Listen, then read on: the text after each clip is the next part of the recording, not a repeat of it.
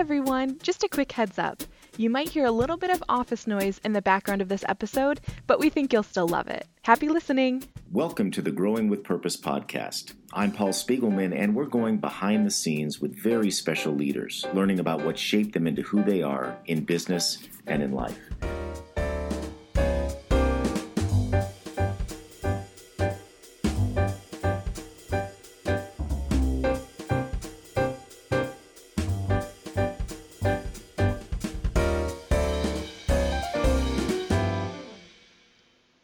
Hey, it's Rachel from the Small Giants community, and if you are enjoying this podcast with Paul, you will love hanging out with 250 other purpose-driven leaders.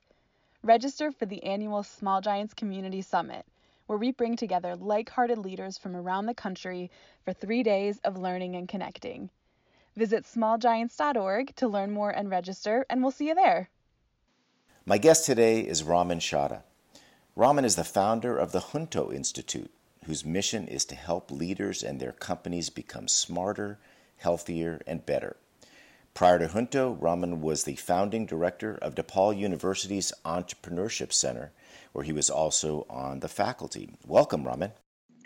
Thank you. Appreciate it, Paul. Looking forward to the conversation. Yes, me too. I've been looking forward to talking to you for a long time. Let's start out with an understanding of Junto and what kind of services Junto provides. Sure. So the Junto Institute has a mission of helping companies and leaders become infinitely better and smarter and healthier. And we do that through deep mentorship and emotional intelligence training, primarily through a 9 to 12 month program that the founders and leaders of growth stage companies go through and are supported by a pretty robust community of seasoned operators. So it's taught essentially by practitioners for the most part, people that have already either are currently in business or used to be in business? People who've been in business for a long time. Many of them are currently operating companies, and many of them are serial entrepreneurs, serial operators. So they have pretty deep experience running businesses that are typically quite a bit larger than the companies that we serve. Okay. So in most cases, they've walked in their shoes. Yeah. Well, let's talk about this word emotional intelligence for a minute, because I've heard it a lot. If you asked me what it was, I don't think I could give you a good definition. So how do you really define it? And secondly, how do you teach it? Sure. So the way that we define it at Junto is emotional intelligence is our ability to recognize and regulate the emotions in ourselves and in others. Second part is how we use that information to guide our actions, thinking, and behavior. And the third is how we do that in a virtuous way.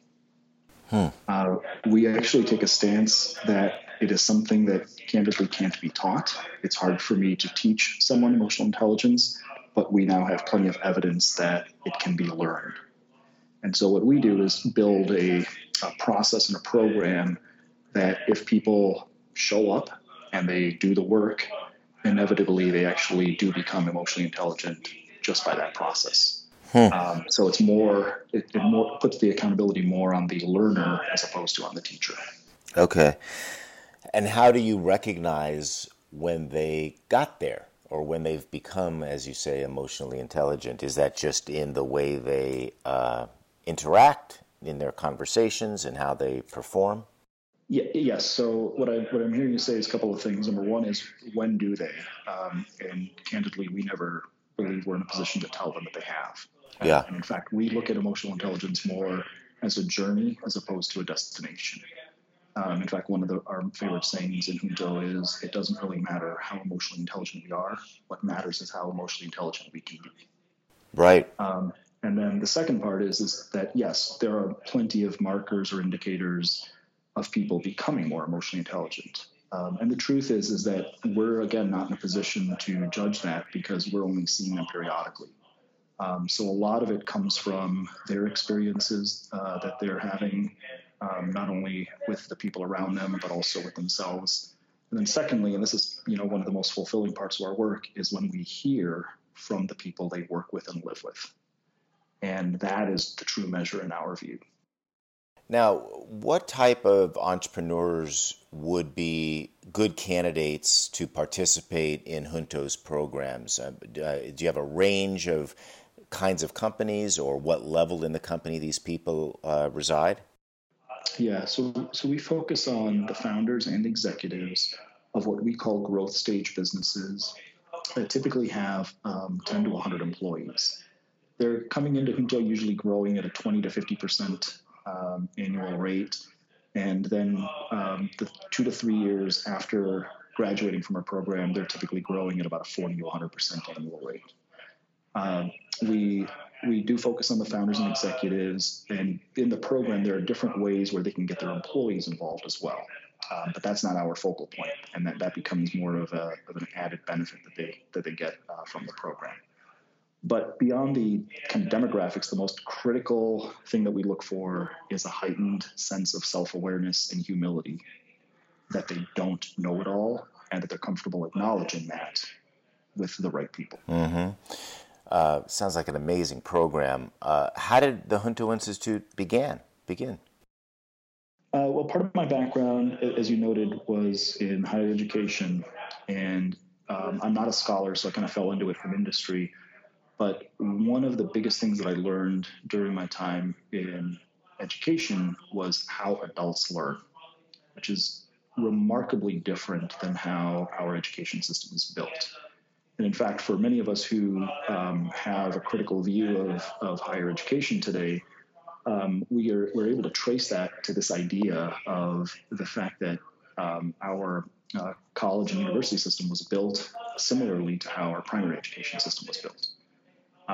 So I learned how adults learn, and I can go into details on that if you want. But secondly, I also started developing a personal interest and passion in leadership and then subsequently emotional intelligence. And those two dynamics, the education experience and then the emotional intelligence learning, kind of clashed, if you will, or collided with my own growth and reflection as an adult, kind of who I was, who I wanted to be, and why I wasn't there just yet. And it taught me so much about why that wasn't the case. And I was able to look back to my childhood and how I was brought up and the people around me and the relationships I had. And all of a sudden, one day, I recognized that this was the kind of thing that no one was really seemingly talking about with respect to entrepreneurs and founders. And as I was going through my own growth for a few years, I then started to go to a lot of the companies that I know here in the Chicago area, where I've spent most of my life, and just started asking them questions that, a lot of them said that they had never been asked before, about their own growth, about their own development, about their own relationships, and how that kind of matched up with what they did on a daily basis as leaders. And started to recognize that there was this place where we might be able to bring the two together, who they are and what they do. And so that kind of formed the genesis of it. Yeah. Well, I want to dig into a little bit to really your story and kind of what led to this. So prior to even being starting the entrepreneurship program, and you said you came from industry, did you run a company or were you working in companies? What was your kind of business background prior to that? Yeah, so before I joined DePaul, which was in the early 2000s, I ran a growth consulting firm for about 8 years. And prior to that, spent 6 years in corporate America. Got it. So I want to kind of take you back a little bit further, because this journey that you've had from being in corporate America, then consulting, now going to education, and then it seems like you kind of found this real sweet spot where all of this intersected, and you found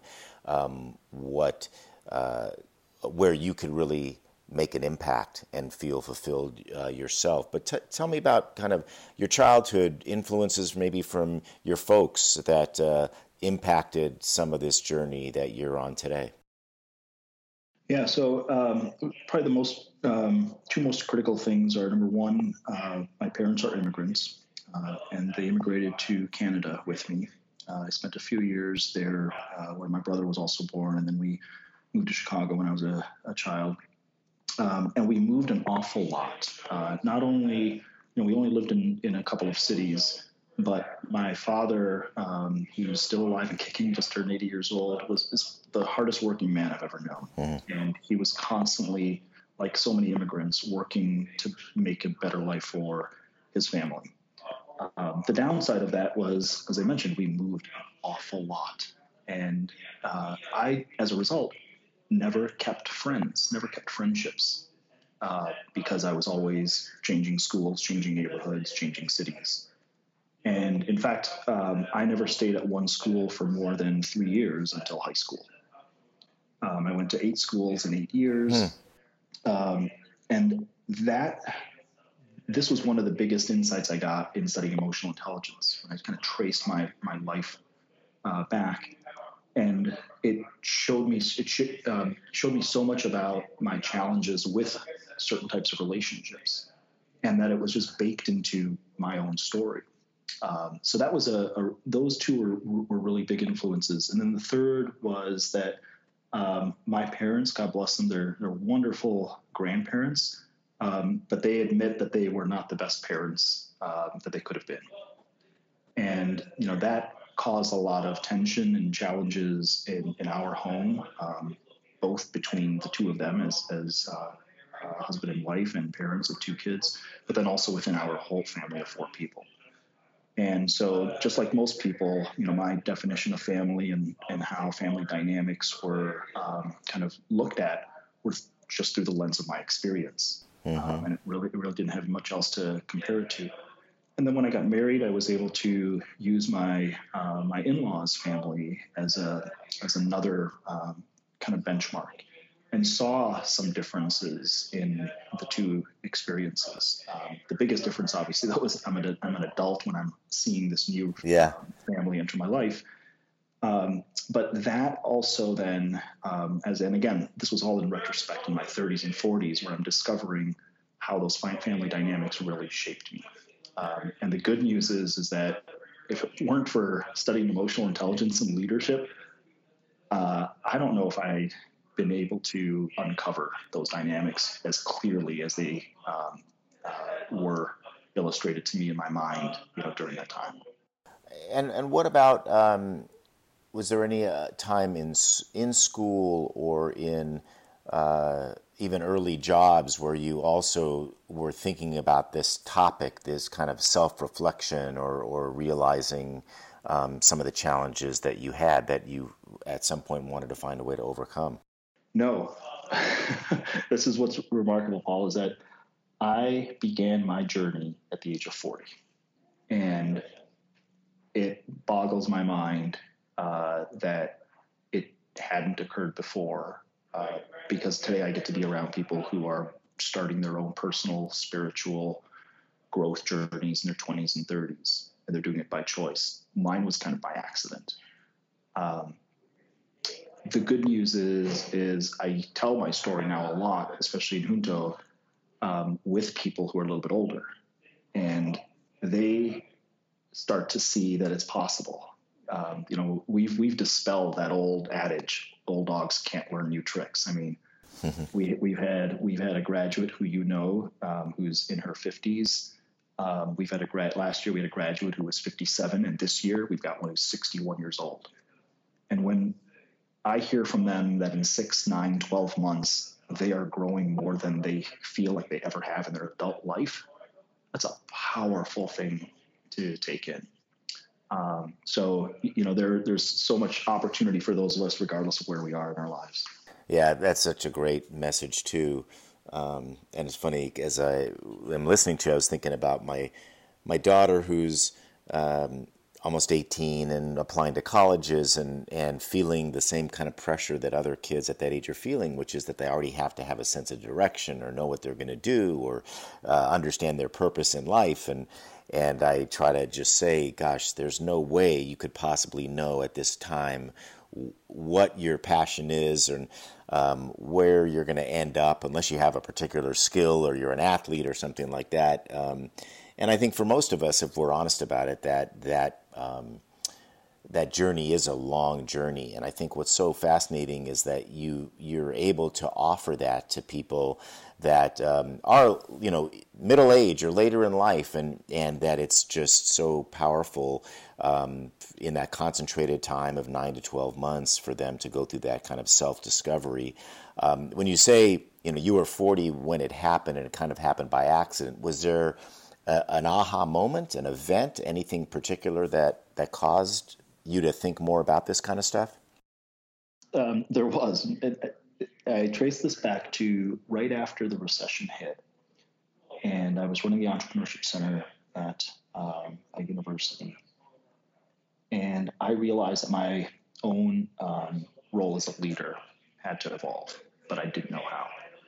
So I actually just very kind of innocently sent an email to the dean of the business school at this major university and asked a question: can I be put through whatever leadership training all the other department heads are put through? And the response was, we don't have a standard for that, which surprised me because this was a business school. So I then sent an email to the director of training and development for the entire university. And the response was, I did a search on Google, and here are some programs that I found. And I sat there dumbfounded. And so after I got over the puzzlement, I did what any rational person would do, and I Googled it myself. And I just started, literally one afternoon in my office, started reading whatever I could that was credible about leadership. And I was periodically coming across this phrase, emotional intelligence, which I had heard, like many people in the late 90s, but never had really studied or dug into. And I have a deep appreciation for science. I've always been someone who believes in doing things and exploring things that are rooted in what I see as truth. And what I found so powerful about emotional intelligence, what it was just that. It was the backbone of it, the foundation of it was the science of psychology, and especially built on the pillars of positive psychology. And so it was that moment, that afternoon, when I, got those the email responses that there wasn't anything programmatic within this university. And I'm grateful for that, because had I just gone through a normal program, who knows if I would have ever encountered, this wonderful discipline now that forms the basis of not only my work, but more importantly, my life. So now you've gone through this self-learning process, and you've discovered this idea of emotional intelligence, and it's starting to impact and change your life in a big way. How did that morph into, we can actually teach this stuff to other people, and I can build an organization around it? Yeah, so I'd already made the decision to do just that, and I had a roadmap for how we were going to do it.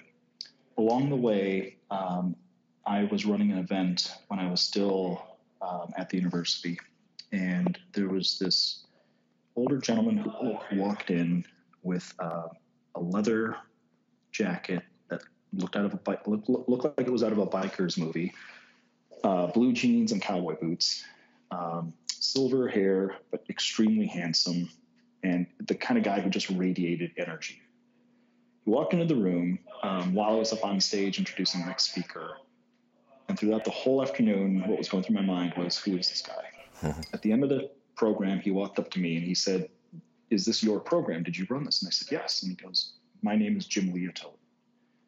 And Jim Leotoad was a serial entrepreneur, very successful, a former engineer, built several companies, and in his later years when he was retired, started his own not-for-profit organization called the Leotoad Institute. Through that, he commissioned a study with a group of psychologists at the University of Illinois, Chicago, to see whether emotional intelligence could be developed in senior executives. So they ran an experiment in the 2000s with a YPO chapter in Chicago. And lo and behold, over 2 years, they found that there was a 23% increase in emotional intelligence competencies with the experimental group over the control group. And Jim ended up becoming a mentor to me. He shared a lot of the work that he had done, both independently, but also with his scientists. gave access to some of the work that they did, which we incorporated into Junto. And Jim passed away in, I think it was 2015 or 16. And while he himself had achieved so much more in his life, he's also known very popularly as the father of Jimmy John Liautaud. And Jim Liautaud also is the benefactor of the UIC Liautaud School of Business. So he was a really important, impactful human being, and I'm grateful that he also played a really important role, in my life and my work. Let's take a quick break. Support for today's episode comes from Benedictine University's Center for Values-Driven Leadership, where they offer a PhD program for senior executives who want to build strong, positive cultures that deliver exceptional performances. The unique curriculum combines academic rigor with insights you can put to work on Monday morning. Through the 3-year program, you become an expert in the aspect of leadership you're most passionate about, so you can have a transformative impact in your business and on society. Find out how you can lead your company while you earn your PhD. Visit cvdl.ben.edu/doctorate for more information, or Google PhD Values Leadership. That's PhD Values Leadership. And now, back to the podcast. I think you have a story about how one of the mentors involved in your program clarified his purpose. Talk about that. Yeah. It's a really inspiring story. So Dan Heiritz is also a serial entrepreneur, has been a mentor with Junto since our very beginning. And he attended one of our retreats a couple of years ago. And at that point, he had adopted his own purpose statement. And it was fairly recent. So Dan's, similar age at the time. He may have been about 50 years old, give or take a couple of years. And his mission at the time, his purpose, I should say, was do good things with good people, which I always loved. I thought it was just such a concise purpose statement that spoke volumes. And especially as someone who had gotten to know Dan, I could also vouch for the fact that he was living it out. At the retreat, we had a couple of speakers who were also mentors and alumni in our program, who delivered discussions on things that were related to our vision and our purpose, not as leaders and business people, but as human beings. And secondly, one of the things that we do in Junto is we use a very common practice of appreciations at the conclusion of all of our sessions. So we bake in appreciations in pretty much everything that we do. And then finally, we have become very comfortable using the word love in our work, and in a way that's much more encompassing than the romantic interpretation of it. And what happened at that retreat was after one of the sessions, Dan said, he had tears in his eyes when he said it, said, "I'm going to make an addendum to my purpose statement, that while I want to do good things with good people, I also want people to feed me, appreciate me, and love me." And then he qualified each of them with descriptions of what they meant, so people could have a deeper understanding of it. And so it became then his way of kind of qualifying or defining good people. So when he recognizes now that someone has the capacity to feed him from a learning and knowledge standpoint, appreciate him for who he is and what he does, and or love him by simply accepting him for who he is, he's able to pursue this idea of doing good things with them. Wow, what a great story. And I'm sure there's so many stories like that. How does it make you feel when you have seen the growth and the journeys of these people who have been fortunate enough to go through the Junto Institute? I've got to believe just, not only have you had your own self-discovery, but the impact that you've had on some of these people has to be incredibly fulfilling to you. It is. And, you asked the question, you started that with, how does it make you feel? And one of the things that we use in Junto is this tool called the emotion wheel, where we can identify kind of how we're feeling through a variety of words. I've covered pretty much every word. There's dozens of them in the categories of joy and love and surprise. That's what I feel on a daily basis. My bucket gets filled constantly. It's overflowing at times. It's remarkable, the stories, as you mentioned, there are so many more stories like that. And I've been able to achieve the number of fulfilling moments in the last 7 years that it's exponentially more than what I had experienced in the prior 44 years of my life. Yeah, no question. And it's only, growing day by day. I think there's a lot that we actually have in common in my journey, and a lot of the fulfillment I get is from the Small Giants community, and in a similar way trying to teach entrepreneurs how to lead and grow with purpose, and yet it's fair to say that this kind of thinking isn't for everyone, right? And as you approach these entrepreneurs, some of whom have been in business for a long time, or maybe a little later in life, middle age, 40s, 50s, 60s even, what kind of pushback do you get, if any, to this idea that maybe this whole emotional side of business, emotional intelligence and leadership isn't really compatible with growing a great company? Yeah, well, you nailed it on the head. We love saying that Junto is not for 95% of the companies out there. And so we do get, it's less that we get pushback. The pushback is not very overt, but I have developed, the ability in my work in emotional intelligence. I've developed a greater capacity to read people and sense and see the signals when there is discomfort. I think most of the time it is rooted in people's backgrounds and whether they have been in environments or grew up in environments where talking about their feelings, their emotions was normal or not normal. Other times it is, there is a male-female dynamic that exists. Mm-hmm. Science has shown that women tend to be at a higher level of emotional intelligence at similar ages compared to men. But what science has also shown is that we both have an equal capacity for its growth. So I think there's something also about the male dynamic, especially for those of us who are a little bit older.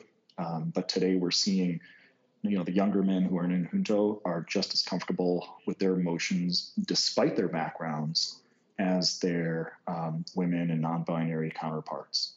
So those are a couple of things that we see. Yeah. I remember when I sold my primary business to a large public company, and I went to work for that company as chief culture officer, and I started to try to convince some of these senior leaders that had been longtime corporate executives that success wasn't just based in the numbers that they, or the targets that they hit, but the impact they could have on people's lives, and that you can do well, you can do good at the same time. But ultimately, what I have found in my journey is that you don't have to pick one or the other in terms of how you do business. That leading with purpose, leading with emotional intelligence isn't just the right thing to do. It's also good for business. So talk a little bit about the ROI, if I could use that term, of the training that these companies are going through as part of Junto. Yeah, so it's really hard to it's really hard to attribute a certain amount to the program itself. And I say that with some pausing because the burden of responsibility is on the learner. And if we can get them to show up every day, we've done our job. But then when they leave, what they do with it is their job. So what we're able to do is point to the fact that, as I mentioned earlier, they're typically coming in at a growth rate of about 35, 40%. and leaving within 2 to 3 years, growing at rates of 60, 70, 90%.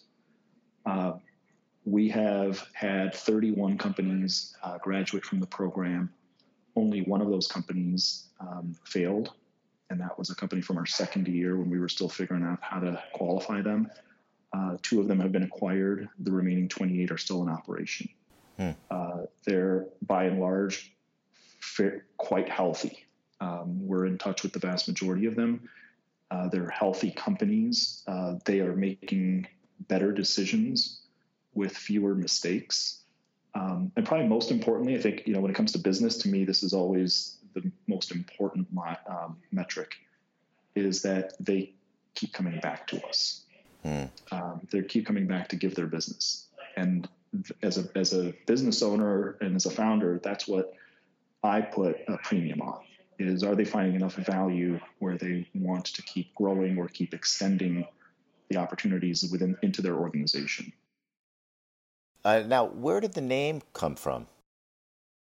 I love this, the opportunity to tell this story. So I'm a colonial American history buff. And years ago, I read Benjamin Franklin's autobiography, in which he tells the story of bringing together 12 enterprising artisans and tradesmen in the year 1727, when he was only 21 years old. Those 12 young men would meet every Friday night for 2 hours in Philadelphia, population 10,000, for the purposes of mutual improvement and philosophical debate. And over the course of time, their own dialogues turned into kind of experiential activities.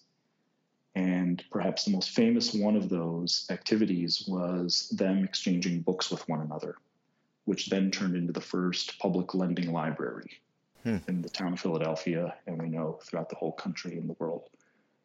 Well, in addition to the library, about 8 other American institutions, such as our postal service, our hospital system, our public university system, our volunteer firehouse system, all trace their roots back to these experiential activities that these 12 gentlemen initiated.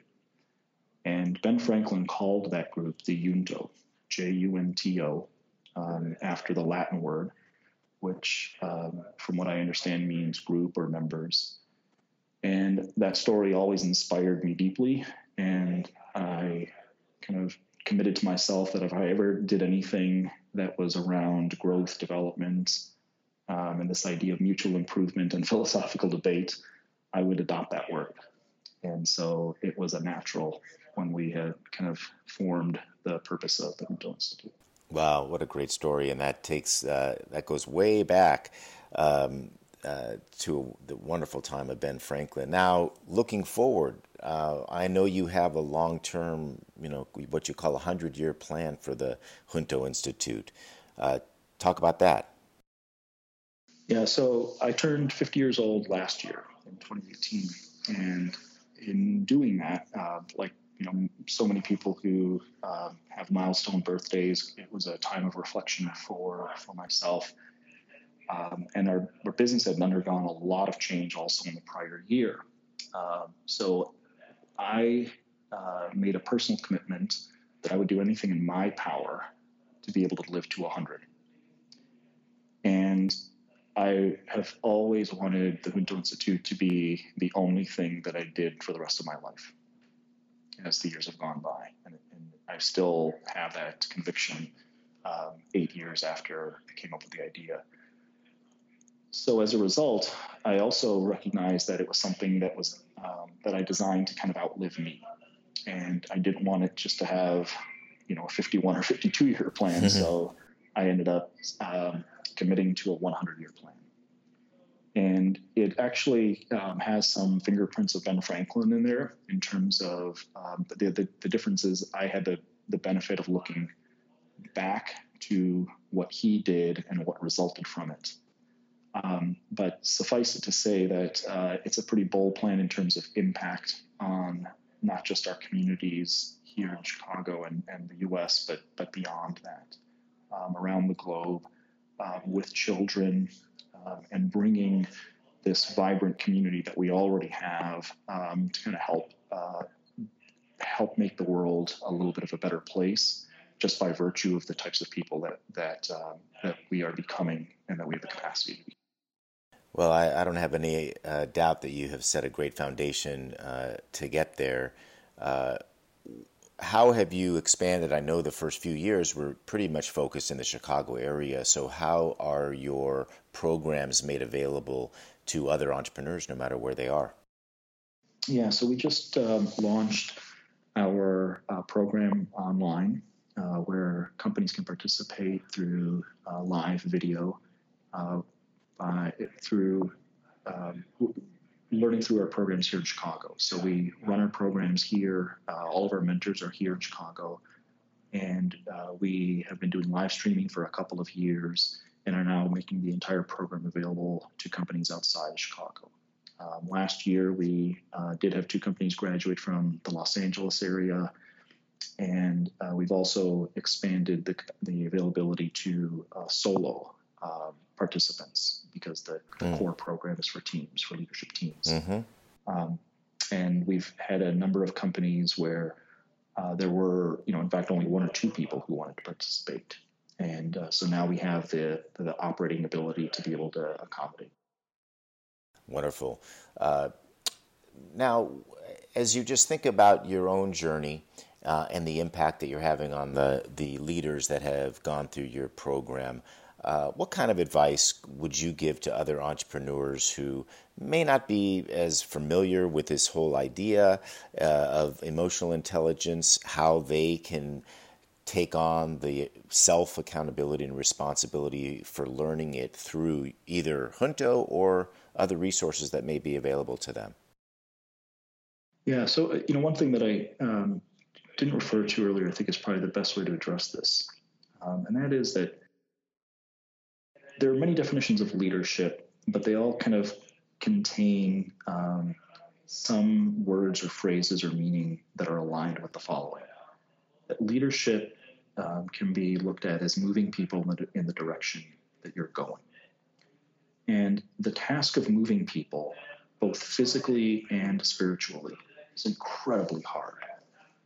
And the reason that emotional intelligence spoke to me 10 years ago was because there were so many scientific studies that were done by scholars, ranging from 1995 all the way through 2008, that concluded that emotional intelligence was the single biggest predictor of effective leadership. And so if leadership is moving people in the direction that you're going, and we know based on science that emotional intelligence has been found to be the single biggest predictor of the ability to be effective at doing that, to me, it's one of those, why not? Mm-hmm. Why not try it? And fortunately, we are now living in an age where there are books on it. There are dozens of blog posts, if not hundreds or thousands, being published every day. There are lots of organizations devoted to it, besides the Junto Institute. And so I believe that it's not a fad, by the way. We've seen enough data that shows this is a trend. This is a direction we're moving in. And it is simply, the language sometimes turns people off. But once, in our experience, once we've seen people get beyond the language and the use of that word emotion or emotional, they start to see that there's so much opportunity for them to fulfill the growth and the potential that they were destined to have. Mm. Yeah, very powerful. As you're talking, I'm wondering, am I emotionally intelligent? I don't know. I don't know how to measure it for myself. I think but I reflect on so many of the things you said that have, I think, been ingrained in the way I've led my life and I've tried to lead over all of these years. And yet I never did that with design or a plan or any knowledge of the science behind it. And so what's so fascinating, and I think what will help drive this, like you said, why not, for people to try it, to realize that there is science behind it, that this is not a fad, it's a trend, that this will lead to a better life and to a better business. And so just incredible what you have built which is, I believe, still in its early stages. So congratulations, Raman, on what you have done so far. And I want to end with these kind of 5 quick hit questions like the association game and just have you answer those for me. Can you name a leader that you look up to? Seth Godin. He's a great one. How about a great book that influenced your leadership style? I can't remember the exact title, but I'm pretty close to it. It's How Adam Smith Can Change Your Life by Russell Roberts. Oh. And how about your all-time favorite movie? The Breakfast Club. That's a good one. I haven't had that one mentioned yet. And do you have a favorite TV series you like to binge watch? I do not. I don't watch much television. All right. And lastly, what's something about you that many people might not know? That I was a Canadian citizen for the majority of my adult life. Yeah, that's where you guys first immigrated to, is right? Well, great. What a pleasure talking to you and hearing about what you've done so far. I want to reflect on some of the things that I learned while talking to you, Raman, and just even from the definition of emotional intelligence, recognizing and regulating your emotions, this idea that it really can't be taught, but it can be learned. I love that. The kind of people that seem to be attracted to the Junto Institute, at least to date, are these growth stage companies, the founders and executives. But I love how you have kind of morphed from focusing on just teams to really individuals who are interested in learning all this. And just your own personal story and how this became important to you. And as we all know, everything we do today is driven from our childhood, how we grew up, how we were raised, the influences. And as an immigrant to Canada, then Chicago, moving around a lot, you kind of felt that part of the areas of greatest need that were missing is that you really never kept close relationships or close friends because you were moving all the time. But you had this example, particularly of your dad, who was the hardest working person that you knew. And I have the same experience with my dad. And but you had, and maybe didn't even realize it at the time, that maybe your parents weren't always the best parents, or they didn't always have the best relationship. And it wasn't until you were married and you saw in your in-laws, oh, wow, there's other types of relationships out there. And as you came out of the industry, were in the entrepreneurship center, it hit you at the tender age of 40 to say, you know what, there's more to this than I'm realizing. And the idea that you had the courage to send that email to the leaders at DePaul to say, you know, what are we doing for leadership? And they couldn't really even answer you. And through your own research found that, wow, there's a lot of this emotional intelligence, even whether it was labeled at that point, I don't know, but it's really rooted in science. And then you took it upon yourself, as I think is a wonderful thing, to say, look, I believe we can build something around this, that I can build an organization that would have an impact on other leaders. Jim Leopold, who came to hear you speak and started to talk about the data that was out there, got you excited about building this. And as I have said later in my career, and I'm 61 now, that the biggest stories I have are the small impacts that I might have had on people's lives, not what our company achieved as a company. And I think you have so many stories to tell there. Dan, who had this aha moment where he changed his whole kind of life's purpose statement going through your program. And I think what's really important is that people realize that this isn't a class that you go to where you learn and it's all going to be handed to you, that the responsibility for self-growth is with the learner. And we all have to take accountability for that. And I love that you've built a 100-year plan. You've built a 100-year plan for yourself, and a result have built a 100-year plan for Junto to move well beyond even the companies and the geography that you have now, and realize that that this is what leadership is about. I kind of loved your definition of leadership, that it's moving people in the direction you're going. And when you ask, why should people take time to go down this road, your answer is, why not? And I love that. And the more that you can get people to understand that, to go through this, the more impact that you're going to have. And I'll say, as one, that we'll do anything that we can to support you and finding more people to go through this wonderful program that you've put together. So congratulations, Raman, and thank you so much for being on the podcast with me today. Thank you, Paul. That means a lot, and you're welcome.